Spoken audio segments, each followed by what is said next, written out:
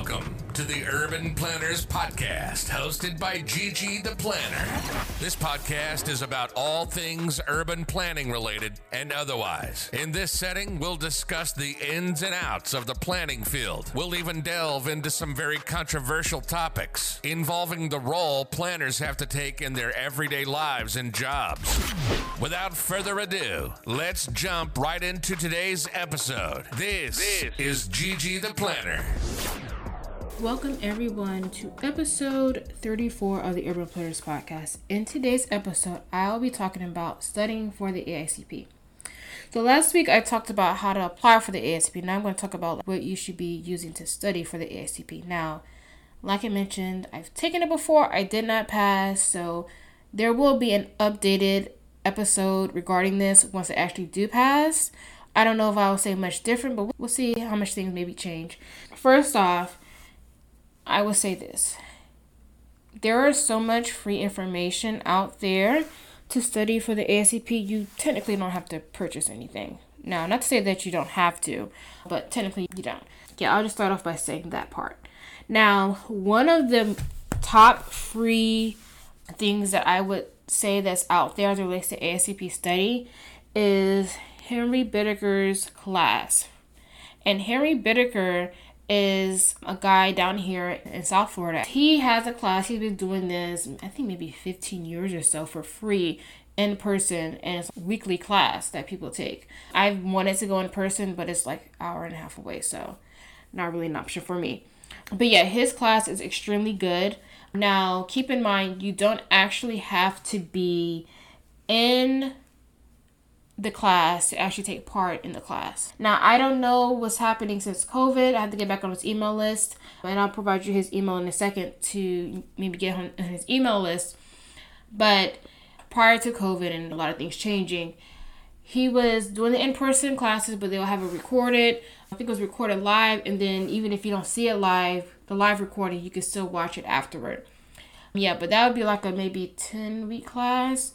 And for what I understand, people that take the class, about 80% of their people pass. Now, I have never been like religious in taking this class. I will do a class here and there. So, yeah, his is the number one class, I would say. His email is hbittaker, B as in boy, I as in Isaac, 2 T's as in Tom, A as in Apple, K as in Kate, E as in Edward, R as in Robert, at AOL.com. So H as in Henry, Bittaker at AOL.com. You can email him and ask him to be on his AICP study group email blast, and he'll put you on that. So, also, he has so many resources. Like I said, he's been doing this for 15 years. He's considered one of the top people in the U.S. teaching AICP right now. Yeah, I think APA pulls him in often as it relates to AICP, and he's on the boards with that. So, he is one of the top people. And like I said, he's been doing this for free for years. Yeah, so some other things that you can get that are free, really good study things that you can have. So the planning magazine. Now, the planning magazine isn't technically free, but if you're an APA member, which you have to be to take the exam, you have access to the planning magazine. Even if you don't have all the old ones, you know, the physical copies or whatever the case may be, you can go on the website and see the backlog. You can even go on the app.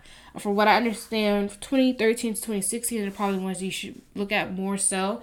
Not to say a whole lot of information from these magazines come out into the exam. Some of it does. The APA policy guides are also free if you're a member. Those are really good resources to look at and read to help supplement your study. And the PAS reports, the Planning Advisory Service reports through APA, are also really good. Particularly number 566, 571, 575, 578, and 582. Those 5 are one of the ones that you should really read, because a lot of the information from those are actually in the exam. APA also has a research knowledge base that you can look into and find stuff to read. So there is a plethora of stuff out there to be reading. Like I was mentioning in the very beginning, you don't even have to actually pay anybody to study and pass, honestly. Also, some other free resources, Quizlet and StudyStack. Now, these aren't actually anything that's like from APA, like those other things I mentioned earlier. These are outside study resources that a lot of people use when they're studying, like for exams or whatever else they're studying for. I like Quizlet. I've been on Quizlet. I've looked into it. I've tried to use it for myself. I did use it when I took an exam some years ago, and it really did help me out greatly. For the AICP, I don't know. Now, I think it is good for if you have to have questions, but usually when people do these Quizlets, more flashcards type of thing, and usually with flashcards, it's like a term that you have to memorize. But usually with the AICP exam, a lot of it isn't really memorizing information. It's more about understanding information. So one thing that I did use it for were terms that I have a hard time fully comprehending, even though they may not actually, what is the definition of this word in the exam. I put those words in the Quizlet on the app because I need to make sure that I really understand what these words mean. So when I read the questions, I'm able to answer the questions intelligibly. Now, you can create your own flashcards that you could do like little quizzes. I like Quizlet a lot.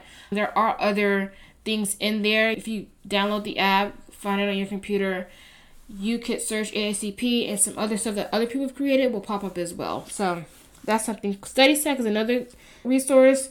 They have a whole bunch of stuff in there. I never really used it, but it's something that you can look at. So those are the free resources. Now to the paid.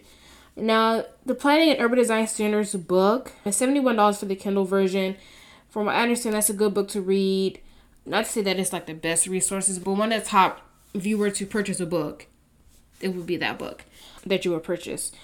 Planetizen, I don't know if you guys heard of Planetizen. They have an online study, and I did purchase it.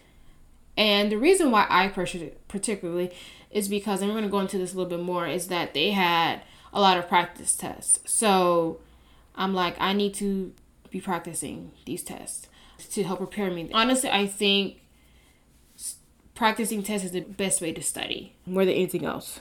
Yeah, so they have a lot of practice tests. They have about 6 practice tests. Now, if you Google and type in AICP study, you'll find some stuff from other websites. I'm not going to mention all these websites because I don't think they're all that great. The reason being is that some of these practice tests are old, and the AICP is constantly changing.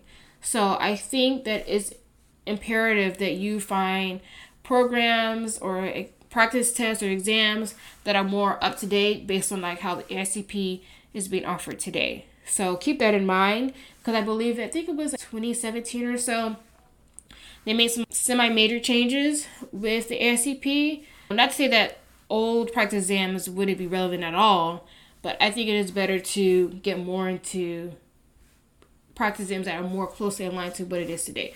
So that was like the number one reason why I got Planetizen and purchased it. It was like $245.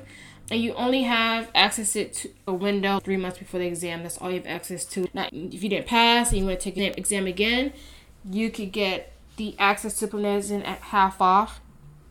So keep that in mind. Not only do they have the practice in, they also have like little course classes related to different topics that are also great as well. Now, APA provides its President's Council flash drive USB that you could purchase for $18.95. From what I understand, it's a little dated. Not to say that it's not relevant at all. You can look into that as a resource. APA, for whatever reason, doesn't really provide any really good like study resources themselves specifically, which is a bummer. So you really have to pull from all these other places. And there's really no like one book AICP study book. Somebody needs to create it. Maybe that's me. I don't know. One day down the line. But yeah, I think that is really something because, when you're taking all these other exams, there's a book that you can read to just study that book and take the exam. Like with AICP, it's not like that. So that is something that needs to change. Okay. So more into study tips. So I'll give you a lot of study resources. Oh, also I forgot to mention, going back, most of those study resources was back when I was taking the exam. A few have surfaced since then. I will mention 2 more that I know of now. Planningcertification.com. Check out that website. They have some resources. I purchased them a few months ago when I thought I was going to be taking the exam this November, but I'm not anymore. Hopefully it will be next April. But They have some study resources on their website. I would suggest you check them out. Basically, they have a comprehensive planning study guide. They have 2 practice exams, 5 practice quizzes, and they also have 3 other ebooks. Check out that website, planningcertification.com. Also, I recently found out about this podcast, and the podcast is really new, actually. It's called the Very Unofficial AICP Podcast. So, being that you guys listen to podcasts, obviously you're on mine right now, you can check out that podcast, and they are an official AICP podcast. They just unofficially helping you, guide you to studying for the AICP. And actually, the person from Planning Certification who created that website, they're actually on a few episodes on that podcast. So, check those 2 resources out. Those are newer resources that's come out as of late. Now into actual study tips. Now, it is highly recommended that you have a good 3 months of studying. Now, as many of you guys know, some people are good test takers, some people aren't good test takers. Hopefully you know if you are, if you aren't. And then I guess there's other people that's in the middle, right? So hopefully you know where you fall in line.